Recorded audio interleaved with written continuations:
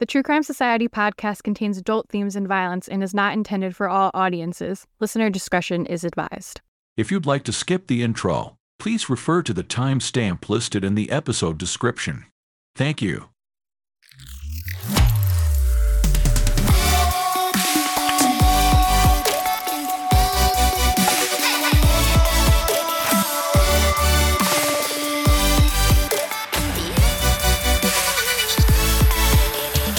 What's up, guys? Welcome back to another episode of the True Crime Society podcast with Stephanie and Olivia. It is August 24th right now, 7:22, and we were just recording a little Patreon episode. And right when we finished, Olivia's like, "Do you know who Bray Wyatt is?" And I was like, "Me? Of course, a WWE fan?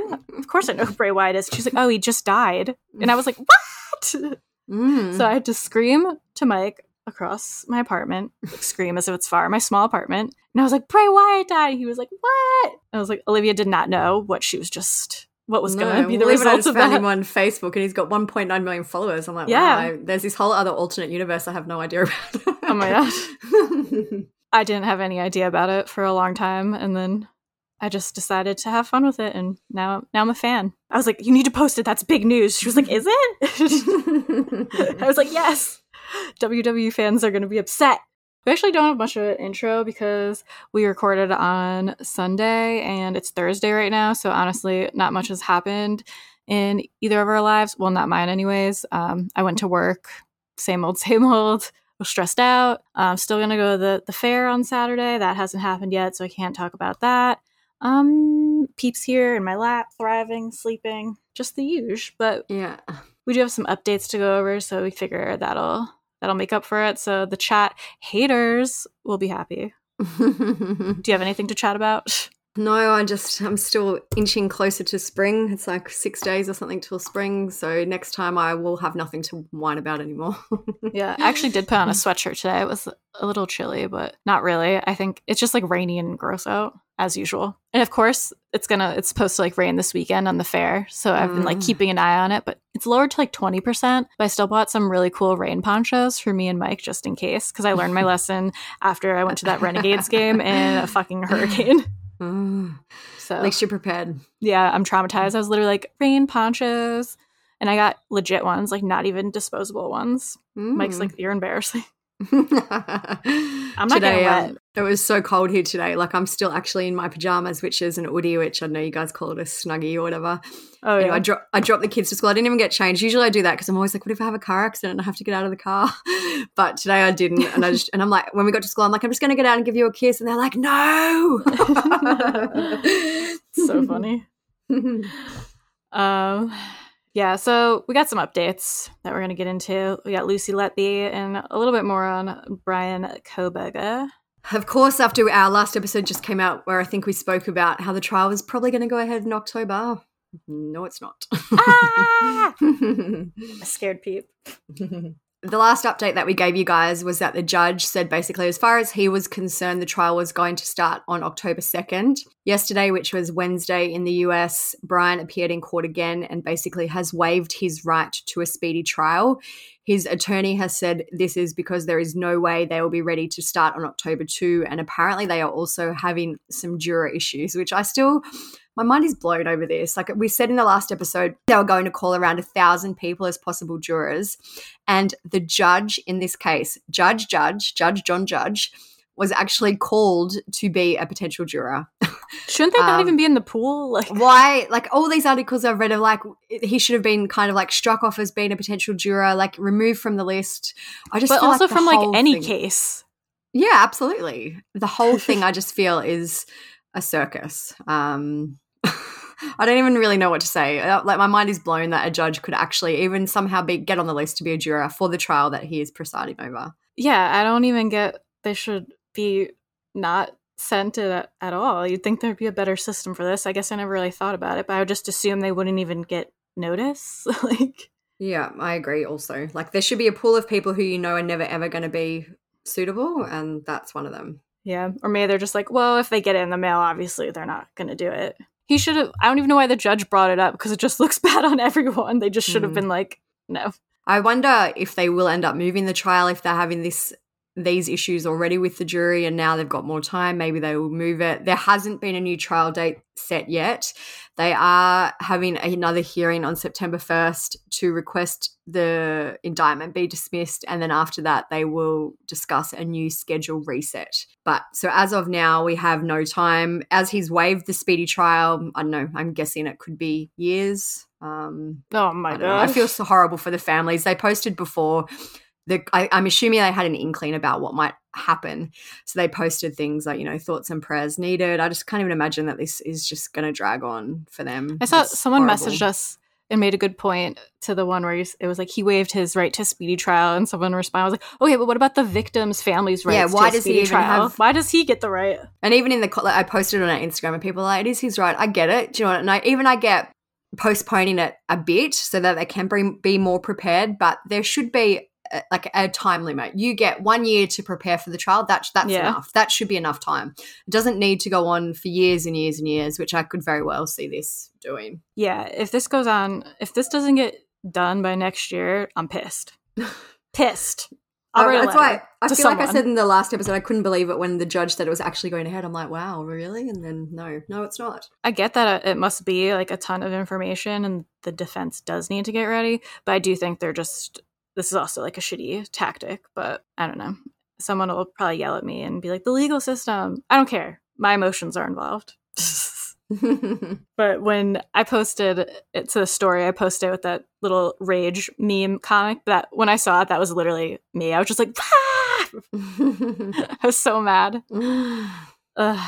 Especially after a judge was like, it's going forward. Like, excuse me. You're just going to give us such confidence and then change your mind? And just to kind of reiterate, the judge's name is Judge. We've had so many messages from people like, is there a typo? I'm like, no, there's no typo. The judge's name is Judge John Judge. He was clearly born for this role. I kept seeing Judge, and I was like, why are they all doing this? And I finally looked. So if you do see that is correct. It's not a typo.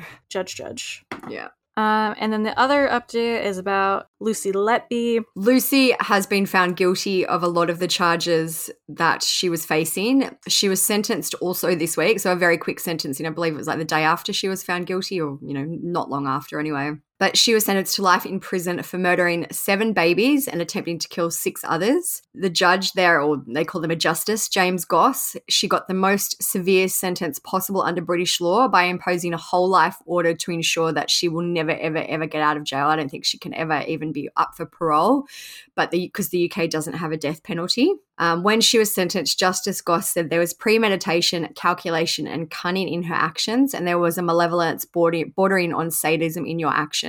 During the course of this trial, you have coldly denied any responsibility for your wrongdoing. You have no remorse and there are no mitigating factors. Lucy, I believe, didn't appear in court for her sentencing, which, again, that shouldn't be a right, I believe.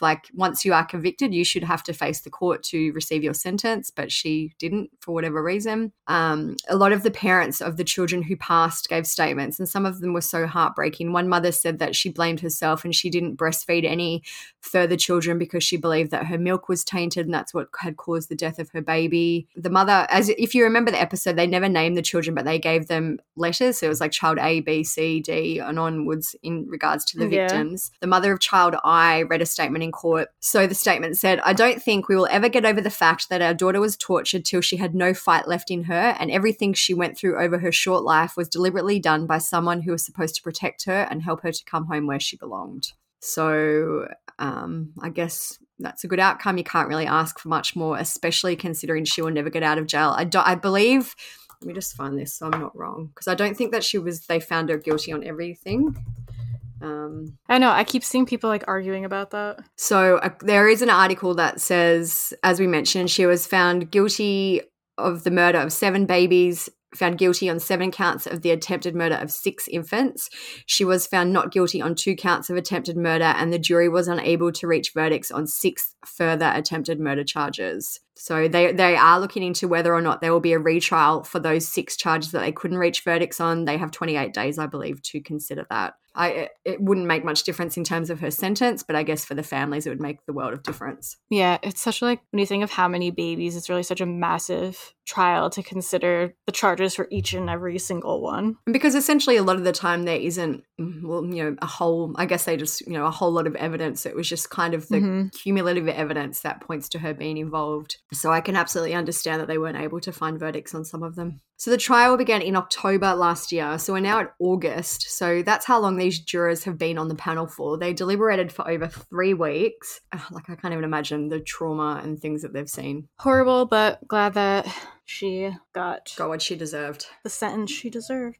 All right. We are going to talk about an old case and a new case today. First, we're going to start off with Morgan Bauer. This was a case, I feel like I say this all the time, where I'm like, I didn't know her case, but I didn't. And recently there has been some movement in her case. People were finally arrested after she went missing in 2016. And a lot of you sent it to us. We're like, oh my God, finally. So finally had to look into it. Did you know her? You knew it, right? I did, because I feel like I'm probably getting the show wrong, but I feel like she was on Disappeared or one of those, Last Seen Alive or something like that. So I did know the basics of her case. You know all the missing people, so. Yeah, I've said that's my forte. But So I was across her case, definitely. So far, the search has located items of evidentiary interest. Porterdale police aren't saying what led to Thursday's massive search of this property at 2 South Broad Street in connection with the search for Morgan Bauer, 7 years after she went missing. The search warrant was obtained based on credible information, evidence gathered during the course of this investigation. But Fox 5 has learned the focus of the investigation shifted to Newton County and the town of Porterdale after Atlanta police passed along credible new information surrounding the South Dakota teen's disappearance. Bauer's mother flew to Atlanta in April 2016 to search for her daughter. At that time, Sherry Sitchmiller told Fox 5 that the 19-year-old moved to Atlanta for work that February and planned to live with someone she met on Craigslist. That plan didn't work out. Since then, Sitchmiller said she hasn't heard from Morgan. Sitchmiller told Fox 5 she heard that her daughter had worked at adult entertainment clubs in the metro area to make a living. An APD spokesman said the last reported sighting of the missing woman was in the Covington area. Her mother said Morgan's social media activity dropped off in late February of 2016. Law enforcement officials had a message for Morgan's loved ones. I would just ask for patience, and of course they have waited so long, and I know it's a little bit to ask them to wait a little bit longer, but the professional men and women out there searching, in the conditions they're in, are trying. So if they could just be patient with us a little bit, that we will update as soon as we know something and can tell them.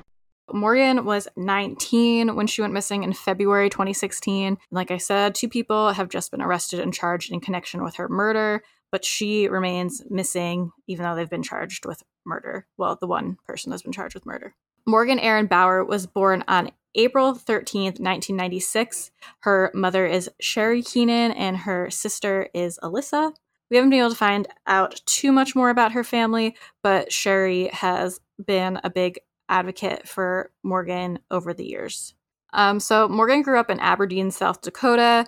Seems like a nice place. Population around 30,000, and she graduated from Central High School. After she graduated, she had a dream to live in a big city. So on February 12, 2016, she traveled to Atlanta, Georgia via Minneapolis. She had very limited funds. We've heard that she only had $20 to her name, which she borrowed from a friend. And she was waiting on her tax return via H&R Block to be direct deposited or loaded on to her card, whatever way she chose to get the money. So right before she left, Morgan and her mother, Sherry, got into a disagreement and they weren't speaking to each other at the time. I feel like that's caused a lot of, sorry to interrupt, but I feel like that's caused a lot of contradicting things to be said in this case, because essentially she was a little bit estranged from her family at the time. So there was a bit of catch up to be had in terms of her whereabouts and the circumstances and things like that. So that if you think this case seems sometimes a little bit patchy, I believe that is one of the reasons for it.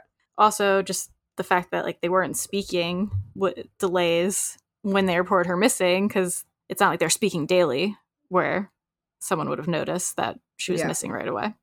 So prior to their fight, Morgan told Sherry that she was moving in with 2 housemates, but this wasn't true. She had actually been communicating with a man on Craigslist and had arranged to stay at his place. The arrangement was that she would perform housekeeping duties in exchange to live there. So this didn't work out, and shortly after she arrived, I heard in a video today, I think it was only one day, they got into some sort of argument that night, and the man asked Morgan to leave via a note, and he put her belongings outside near the door and told her not to return. So I really want to know more about that, but I haven't. Yeah. I tried to look. I didn't see anything more about it anywhere. I just think, gosh, it would have been so terrifying. Imagine being somewhere with no money, you don't know anyone, you've been kicked out of the place that where you thought you could stay. You know, you're 19 years old. It would have been so overwhelming. Yeah. I would just love to know who this guy was. I'm sure they've looked into him, even though she ends up going to like a different location anyways, but I'd love to know just what the argument was about. I don't know. So from there, Morgan resorted to living in cheap motels. We're not really sure how she funded this. If she only had $20 to her name, I was thinking maybe Credit she card. did get her tax return, but then No, I don't think she ever did. Her mother has said that basically, I'm pretty sure I actually say it in it here. says, that, it's you wrote later on that they can't verify if she they used can't it or verify. not. Yeah. Maybe she did get it and use it, Yeah, but it could be. I guess she could have also had a credit card and been using that, but in terms of she actually had $20 savings or cash on her. yeah.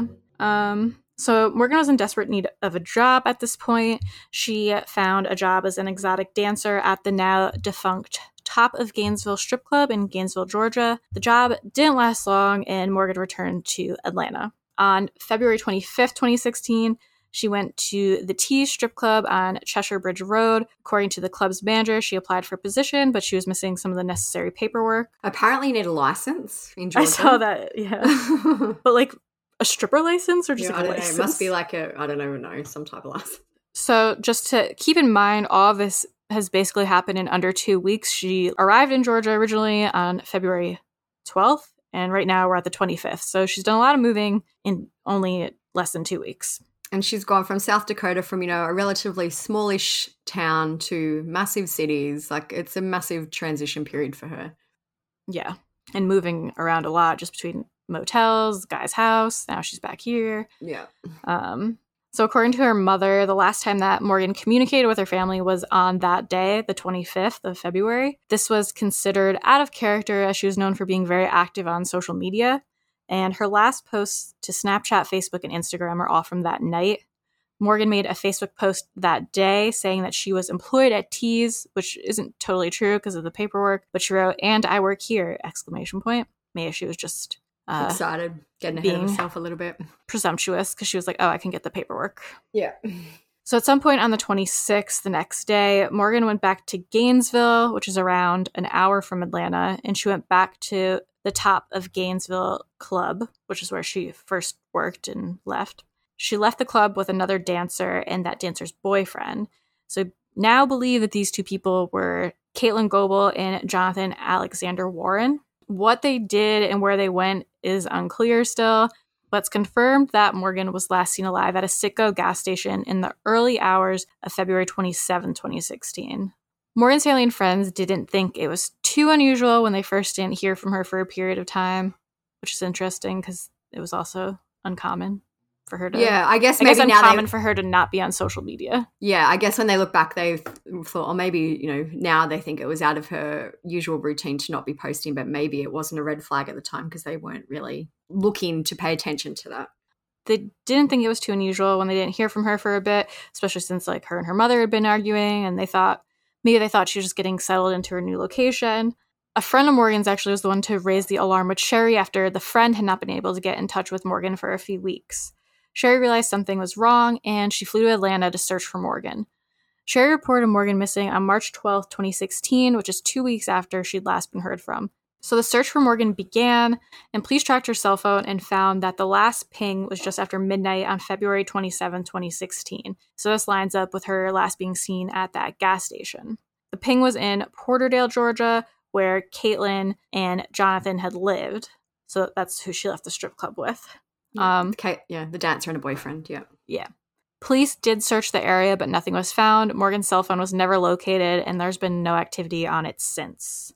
So when police questioned Caitlin and Jonathan, they denied at first that they had ever been with Morgan on the 27th. Red flag number 1. Eventually, they changed their story and said that they watched her get into a green Mitsubishi Eclipse at the gas station. Police were never able to find any CCTV to support that story. It also emerged that Caitlin had an audition at Tease on the day that Morgan disappeared. And Morgan had offered to buy Caitlin's license, as Atlanta requires exotic dancers to have a license. So Tease is the one that Morgan was getting her new job at. But she didn't have the paperwork. She didn't have that license. Morgan's family made a GoFundMe to fund their search for her, and they posted some information about Morgan's social media movements. They wrote, "We know she posted on Facebook until February 25th and on Instagram and Snapchat until the 29th, which doesn't really make sense. Which I actually feel like, so this is what they posted at the time, which was March 2016. So I believe after that they kind of changed that, and that isn't entirely true. So, yeah. And maybe possibly because, I don't know, it's a little bit hard to clarify, but possibly that they were using her phone for Snapchat after. But anyway, it's just a little bit cloudy in terms of if that's actually true or not. Seems like whatever happened on the night of the 26th into the 27th, right?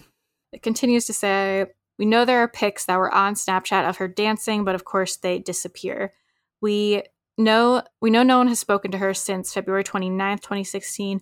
We know her cell phone has gone straight to voicemail as well. We know these are not normal behaviors of hers. If she were to have internet access, she'd be posting. We know her phone has been active, but it is our understanding that today is the last day of service." So we believe that the post was made in March 2016 in terms of the today being the last day of service. Which seems very quick. Like maybe, I don't know, maybe she had some type of prepaid phone where if you don't top it up within 30 days or whatever, it cuts out. I don't know. But it does seem very like a short time period after she vanished. Yeah, it must have been a prepaid situation because otherwise you don't just like have a last day of service. Unless it was just like she hadn't paid the bill in months. But surely, I don't know. Her parents weren't paying the bill. She had no money. Yeah, I guess we're just speculating. But that's what I assume it was a prepaid situation too. Yeah. So the family also put a petition about the case on change.org titled "Demand a Thorough Investigation into the Disappearance of Morgan Aaron Bauer by Atlanta PD." So according to that page, Caitlin and Jonathan made alarming social media posts after Morgan had vanished.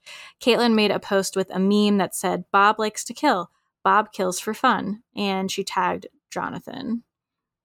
There's lots of screenshots. So Caitlin's name online is Lilith Chaos. So yeah, she posted, looks like an octopus, like a cute little octopus, but it says, "This is Bob. Bob kills people for fun. Bob is one creepy," and then it's cut off so you can't read the rest. Yeah, it's like a dumb little meme. But other posts she made was, this is right like the day I think that Morgan went missing, or around that time. It said, "I am the last person you'll ever want to lock horns with. Come on, try me, bitches." Another one, I'm just seeing if there's any other ones. She wrote, "I hate how some people don't understand that they can't be hitting up someone else's boyfriend for emotional support. Leave us the fuck alone and understand that just because I've been nice so far doesn't mean I won't get scary if you cross me." And that was on the 27th, which would have been like right after something happened. I keep like I was messing up the time zones because I always try and add a day on, but these are actual screenshots, I believe, from her time zone. So yeah, that one was definitely on the 27th. Oh, right. The change.org page was created in 2018, and by that time, the family had clarified some things about Morgan's social media footprint. They said, "We cannot verify if her tax return was ever used. Her Facebook, Instagram, Twitter, Snapchat, and other social media accounts all stopped activity on or before February 25th, 2016. She never applied for a job in her name or has done any kind of official documentation since she disappeared." And just to backtrack for a minute, 1 month after Morgan disappeared, her sister Alyssa made an announcement that she believed Morgan was alive and well. Alyssa stated that Morgan had left South Dakota to get away from their manipulative and bipolar mother, Sherry. She accused Sherry of setting up a GoFundMe under false pretenses. Morgan's best friend, Taryn, who had originally told Sherry that Morgan was missing, also posted on a Facebook group that she believed she had been talking to Morgan online, which I feel like is probably just scammers. Yeah. Sherry spoke out about her search efforts for Morgan. She said that she'd hired a private investigator to aid in the search, but they only hindered it and used up valuable resources. Sherry also said that she had handed out thousands of flyers, spoken with news outlets, reached out to missing persons organizations, and organized a billboard with information about the case. So clear there's some family drama between all of them. People have opinions about Sherry, but I'm not going to get into that. Her Facebook is public. You can go and have a look and see for yourself. But you can't deny that she has been an advocate for Morgan over the years. But yeah, there's a lot going on.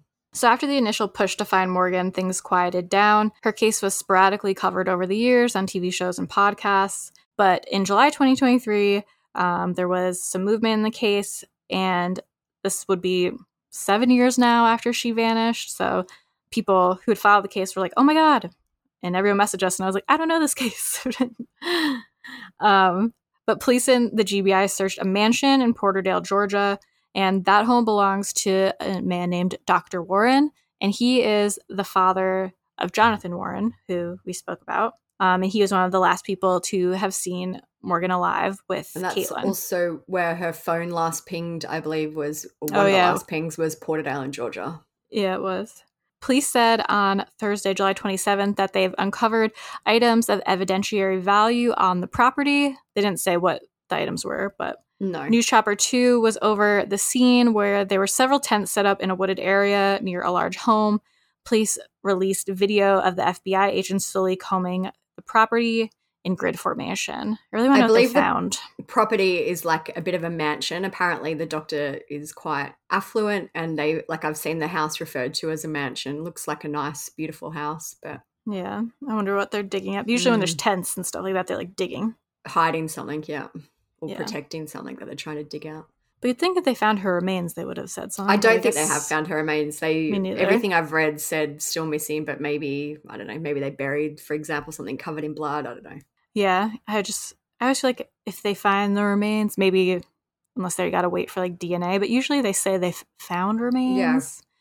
I don't know. I guess they could have, and they could just be covering it up. But like, even I looked, the last articles were a few weeks ago, and as of that time, they haven't ever said anything about remains being found. Yeah, or they could have even found like bone fragments. Maybe they don't know if it's like yeah, it could be human, animal.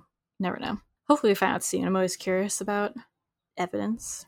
So police said a new search warrant was issued based on new details that recently came to light.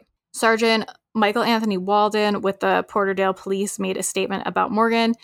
He said she had left work in Gainesville and was not heard from again. Over time, information becomes clearer and locations become clearer. Oh, you mean like where her cell phone last pinged? The Porterdale Police Department, Atlanta Police Department, Peoria, Illinois Police Department, Newton County...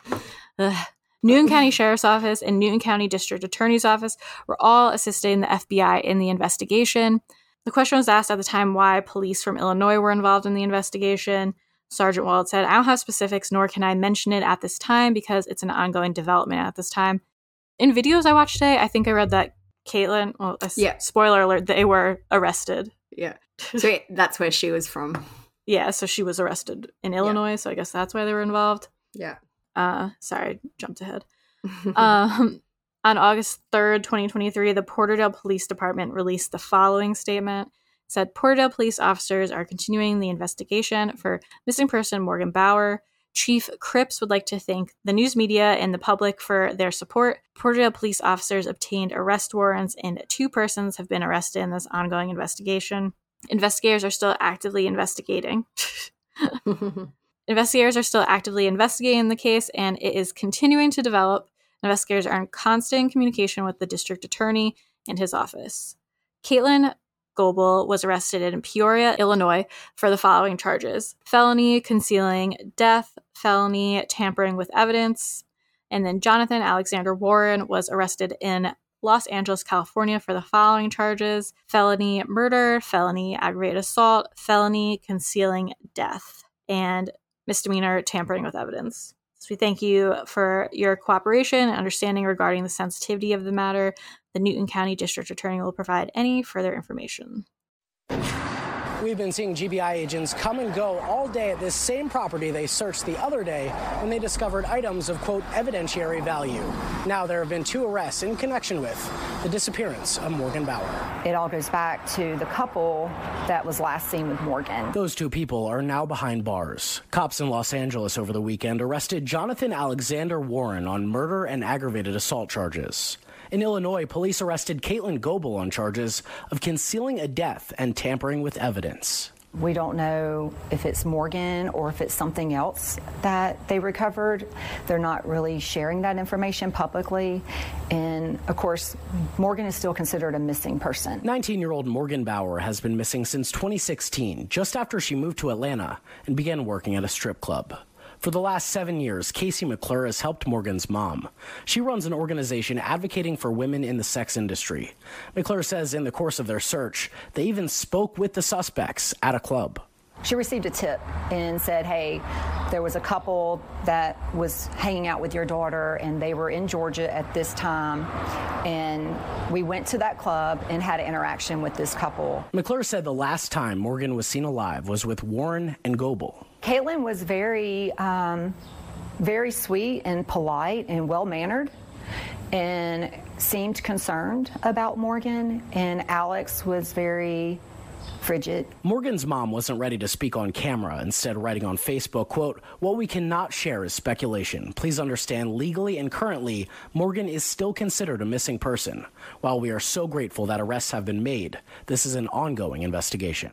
Caitlin's mugshot is out there. I haven't seen it. I didn't really look either, but I don't see pictures of him. No, there's been discussion in the group, and I don't think anyone yet has been able to find his mugshot for whatever reason. Maybe it's a Georgia or wherever he was arrested thing, but yeah, I've only seen hers too. She looks lame. She's I don't want anyone to say we're being mean, but it's an interesting mugshot. So after Caitlin was arrested, her ex-partner David made a bunch of social media posts about the situation. One says, "In desperate and dire need of a mother figure for my children since my ex-wife won't be in the picture anymore." Like, dude, what? That's fucking looking for mother figures immediately. Like, step up. You're the mother figure now and the father figure. He also wrote, "To my children, I apologize for creating you before I had it all together. I apologize to you for having to go through this struggle with me while I build our futures. Just know through everything we face, Daddy will always be on your side, and I will never give up or turn my back on you. Know that because of you, I'm fighting this fight, and whatever comes our way, I'm at it head first, and that's on me. These weary days and dark clouds will soon come to an end. Dada will always be here for you. 100 emoji. Believe that."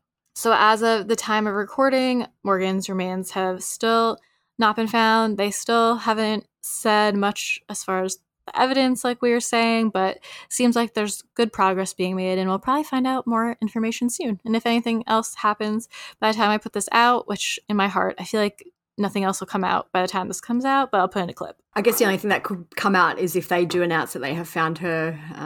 Or like whatever the evidence they found, yeah, maybe. That would be, I would think, the only real update. I feel like it sounds like even just from those Facebook posts, maybe the motive was like jealousy when she was like, "Don't hit on my boyfriend" or whatever. I don't know. Well, I think it's also interesting. They're both like auditioning, getting jobs kind of at the same place. Like maybe there was only a spot for one. Yeah. There's a few things it could be, but it just seems like I guess it could have even been some type of drug-related death, but then would they be charged with felony murder? I don't know, but anyway. All right, so the second missing person we're going to discuss today is a very recent one. It's a man from San Francisco named Yohanes Kidane. He's a 22-year-old male, and he's been missing since August 14 this year, so around 10 days at the time of recording. This morning, a family is urgently searching for a missing man who recently started working for Netflix in Los Gatos. 23-year-old Yohanes Kidane was last seen at the Golden Gate Bridge Visitor Center last Monday after getting in an Uber in San Jose. Kidane's family has flown in from New York in hopes of finding him. They attended service at San Francisco's Third Baptist Church yesterday morning, where they found support from the congregation there. Family members said they will not give up until they find him. We're not going to stop until we do.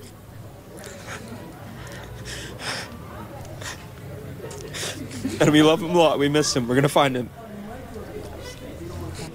The San Jose Police Department says there is an open missing persons case. The department says officers are investigating but have no updates on this case so far. So Yohanes is a graduate at Cornell University, and he recently relocated to the Bay Area after he was hired by Netflix to work as a software engineer. He has 2 siblings. His older brother is Yosef, and his younger sister is Sarah. Their parents immigrated to the US from Eritrea, and they were all born and raised in Rochester, New York. Yosef has been kind of very vocal in this case, and he's given a lot of interviews. He said, "There is no me without Yohanes. He's my best friend in the world. He's always been right by my side. People have always confused us. Our names, our appearance, our mannerisms. We were fortunate to study together, to grow up together, and to learn together." The 2 brothers even went to the same college, which was Cornell. Yosef said, "When he came in doing computer science, it kind of piqued my interest and made me a little competitive. So I started taking some classes and ended up really enjoying it. Even though he's a year younger than me, I had the privilege of being his homework partner in our algorithms class." Yosef also said he was one of the best engineers out of his class at Cornell, a very smart, bright individual. Yohanes graduated from Cornell in May this year, and he moved to San Jose to start his job with Netflix. Yosef said he was super excited to start working at Netflix. He was always talking about how wise and capable his co-workers were. I did see a video today with NBC, and they said that he was still living in kind of like a Y hotel, hostel type situation there, I guess, while he got sorted and situated. So Yosef last spoke to Yohanes on Sunday, August 13, 2023. Yosef said he had work the next morning, but we talked for an hour. He caught me up on a lot of stuff that was happening at work. So I guess, as we mentioned, these siblings were very close. They must have kept track of each other's locations, maybe through an app like Life 360 or Find My iPhone or whatever. So Sarah checked Yohanes' location on his phone and noticed that it had changed. Yosef said somewhere around 8 p.m, she saw his phone location at the Golden Gate Bridge, which wasn't anything out of the ordinary. Figured he could have been meeting with a friend or checking it out with work people or something. So even though they said it's not out of the ordinary, the Golden Gate Bridge is more than an hour away from his apartment or where he was staying. So it does seem a little bit out of the ordinary, like a random place to be, but maybe Go out of his way to get there. Maybe they just had some reasoning in their mind about why he would have been there. So the next day was Tuesday, August 15, and his location still showed at the Golden Gate Bridge. Yosef said that's when they started to panic. Sarah said she'd been calling, trying to see what he was doing, and he never picked up. He said she calls me, wakes me up before I start work, and we start calling his phone, calling friends, trying to see where he could be. So they kept watching his location, and they saw that his phone started moving. They called it and a stranger answered. He said that he'd found the phone and Yohanes' wallet with $30 cash, cards, and ID in it at the Golden Gate Bridge Welcome Center. Yosef said someone who was in San Rafael and was on a commute saw a phone and a wallet sitting on this small grassy hill right between the Welcome Center and the coffee shop. $30 in cash was in his wallet, his ID cards and his phone were untouched. The stranger said that he would help us get them back to Yohanes, and so we focused our efforts on actually finding where he was. So they called the San Jose Police Department and asked them to do a welfare check, but he wasn't there. Police also went to Netflix and found that he had never showed up for work on the Tuesday.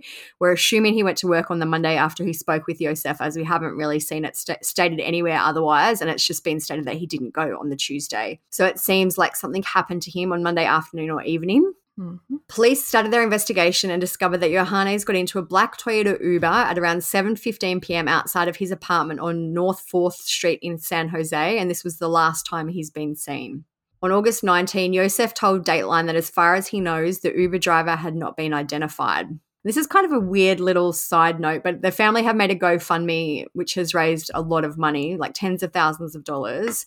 But according to that GoFundMe, Yohanes had a strange experience with an Uber driver just days before he disappeared. This is from the GoFundMe.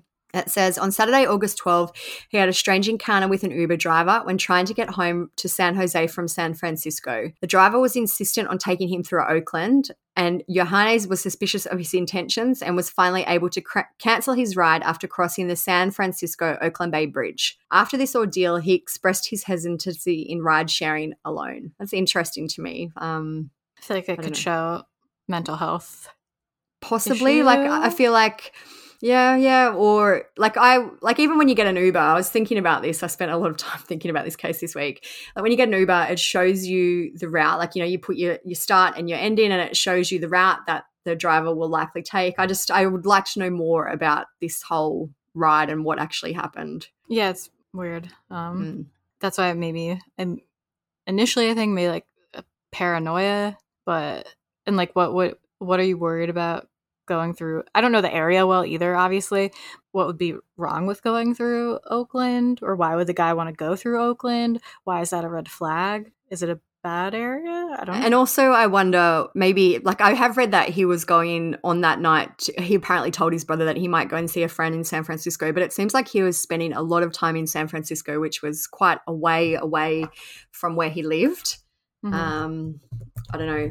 It just seems, and like those Ubers would have cost a fortune. Yeah, totally. San Jose to San Francisco is 57 miles or an hour and 22-minute drive. So if he's Ubering this whole way, it would be very expensive, especially regular Ubers back and forth. Like, I'm assuming he had to get an Uber to San Francisco and then one back to San Jose. Like, that would be a massive expense every day, or however often he was doing it. Especially like a drive that long.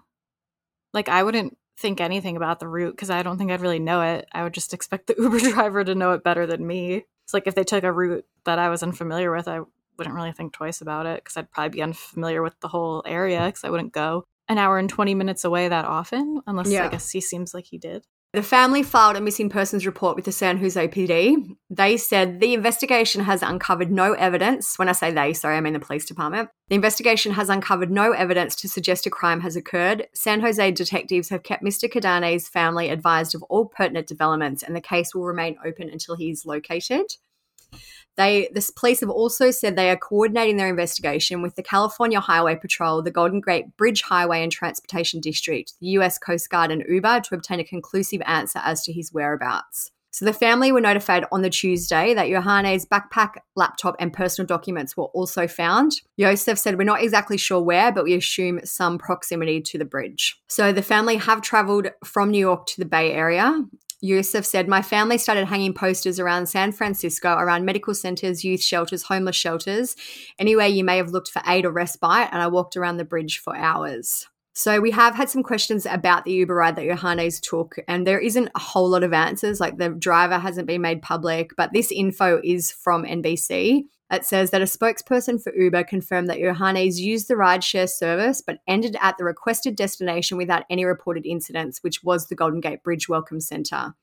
The spokesperson said that Uber had been in touch with the driver and with law enforcement to cooperate with the investigation. So it seems like from Yohanes' end, he put that as his final destination, and according to Uber, that's where he was let out of the car. So that's all we know about the Uber so far. I guess this is probably more like discussion for the end, but who has his phone now? Because I feel like you could tell, and we said this in other episodes, you could tell a lot about what someone was doing just by having their phone, their search history, what are they looking up. Like, if I'm going anywhere, I'm like Googling it. I need to see pictures of where I'm going. Even with like restaurants, I look up the menu. So what was he Googling on his way there and like the days leading up to this? Was it anything suspicious, or was there a pattern in the last few days? Or I suspect the police probably have his phone, which maybe is why the family haven't said much more about that. That would be my suspicion anyway. Or that random guy still has it. Yeah. So Yohanes' mother, Merit Hannah Bayan, has been pleading for his safe return. She said that she wants to take him home and that she needs her son. She said that Yohanes is a good man with a bright future who loves his family a lot. So as of the time of recording, he is still missing. Yohanes is 5'8" and 150 pounds. He was last seen wearing grey sweatpants, a black hoodie and black shoes, and anyone with information is asked to call the San Jose Police Department.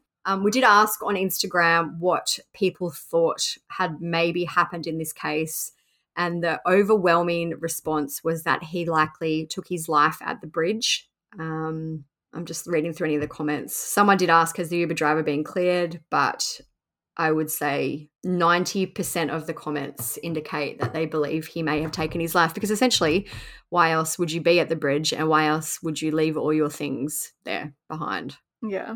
I also likely think that is what happened.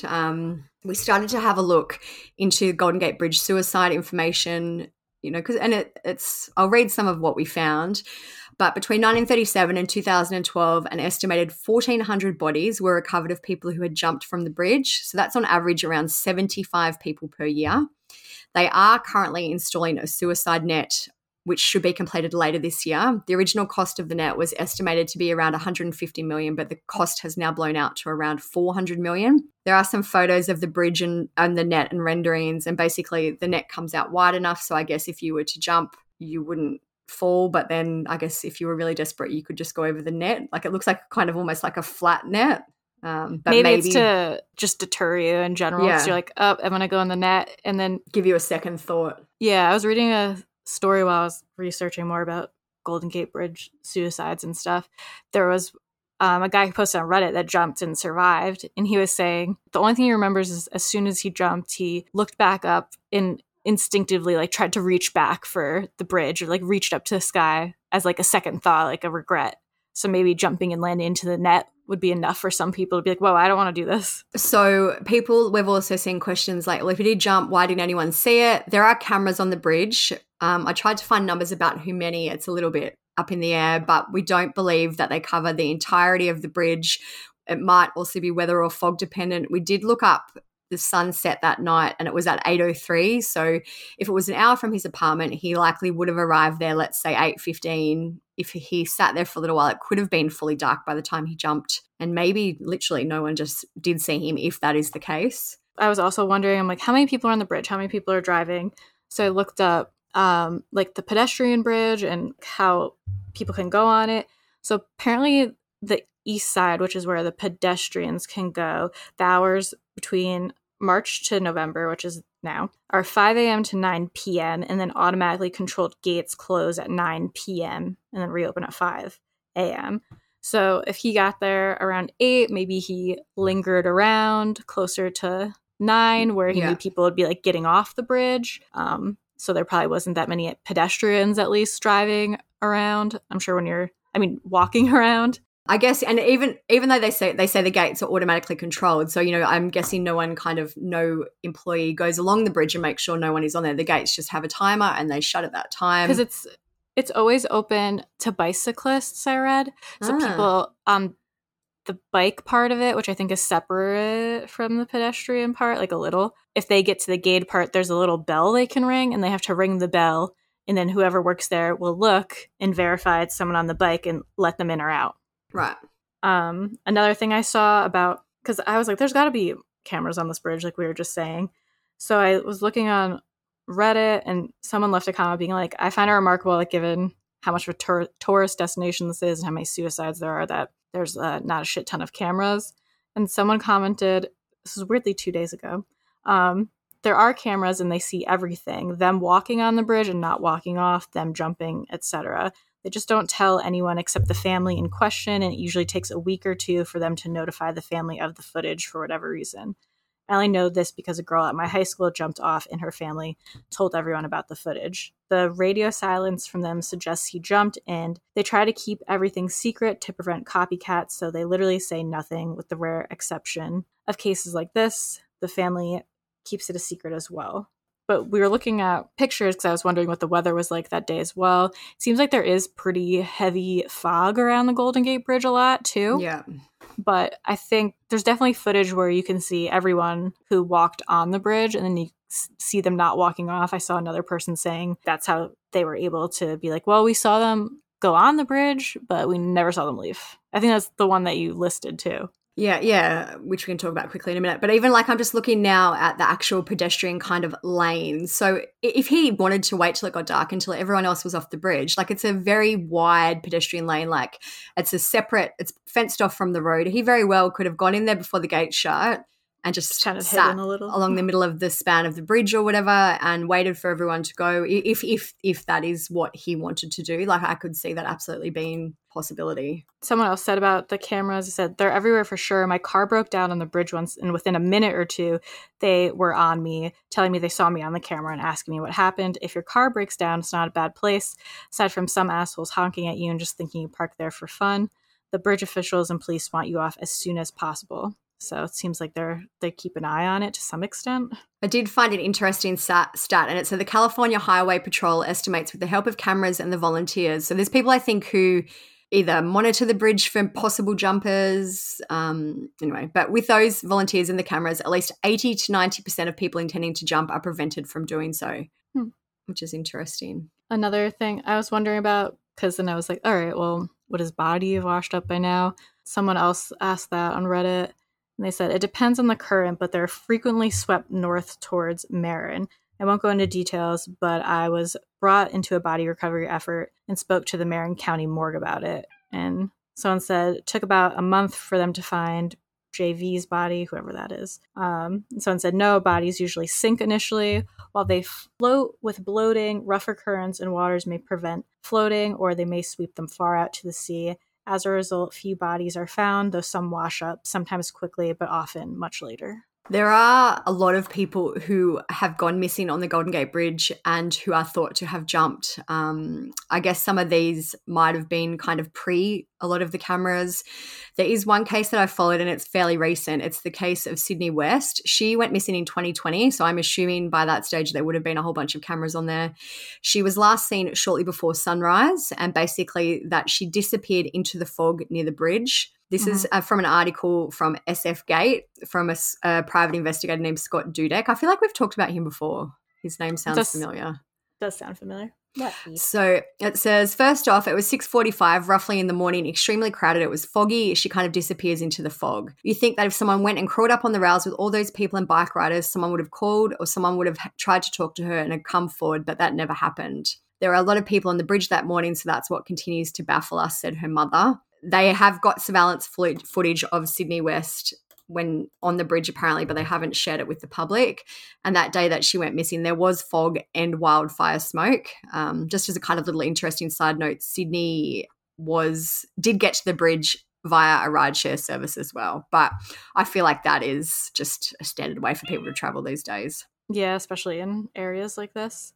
With Yohanes, some people were saying online that it didn't seem like he would commit suicide, or like his family didn't hint that he had any mental health issues. And someone else was like, oh, like he talked to his brother the night before for a long time and they were really close, like when his brother have picked up a vibe. But I don't know, like, does he usually talk to his brother for this long? Maybe he talked to his brother for so long because he maybe knew deep down it would be like the last time he was going to talk to him, and kind of like a way of saying goodbye. And it sounds like he was a very high achiever, Yohanes. He had a great job, a great education. Sometimes that would be a lot of pressure. Maybe he wasn't enjoying the job and he's like, what am I going to do now? Like there could be a bunch of reasons for it.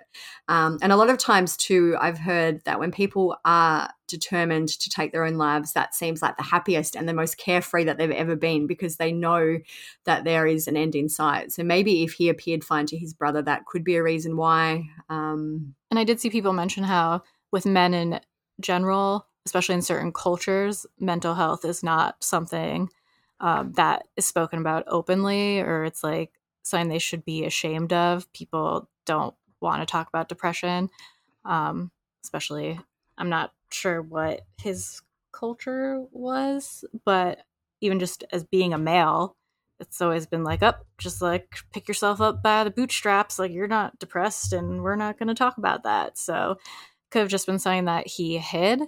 But then again, I don't know him. I know there's people in my life that I know very well where if someone told me that they had suddenly committed suicide, I'd be shocked and I'd be like, there's absolutely no way.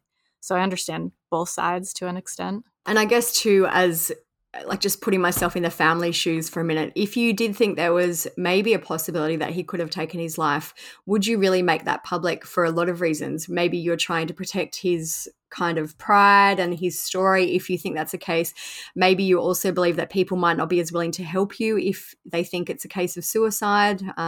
They might just be very, very private people. So I could understand there would be a lot of reasons why the family haven't said that, if they think there is a chance that's what happened.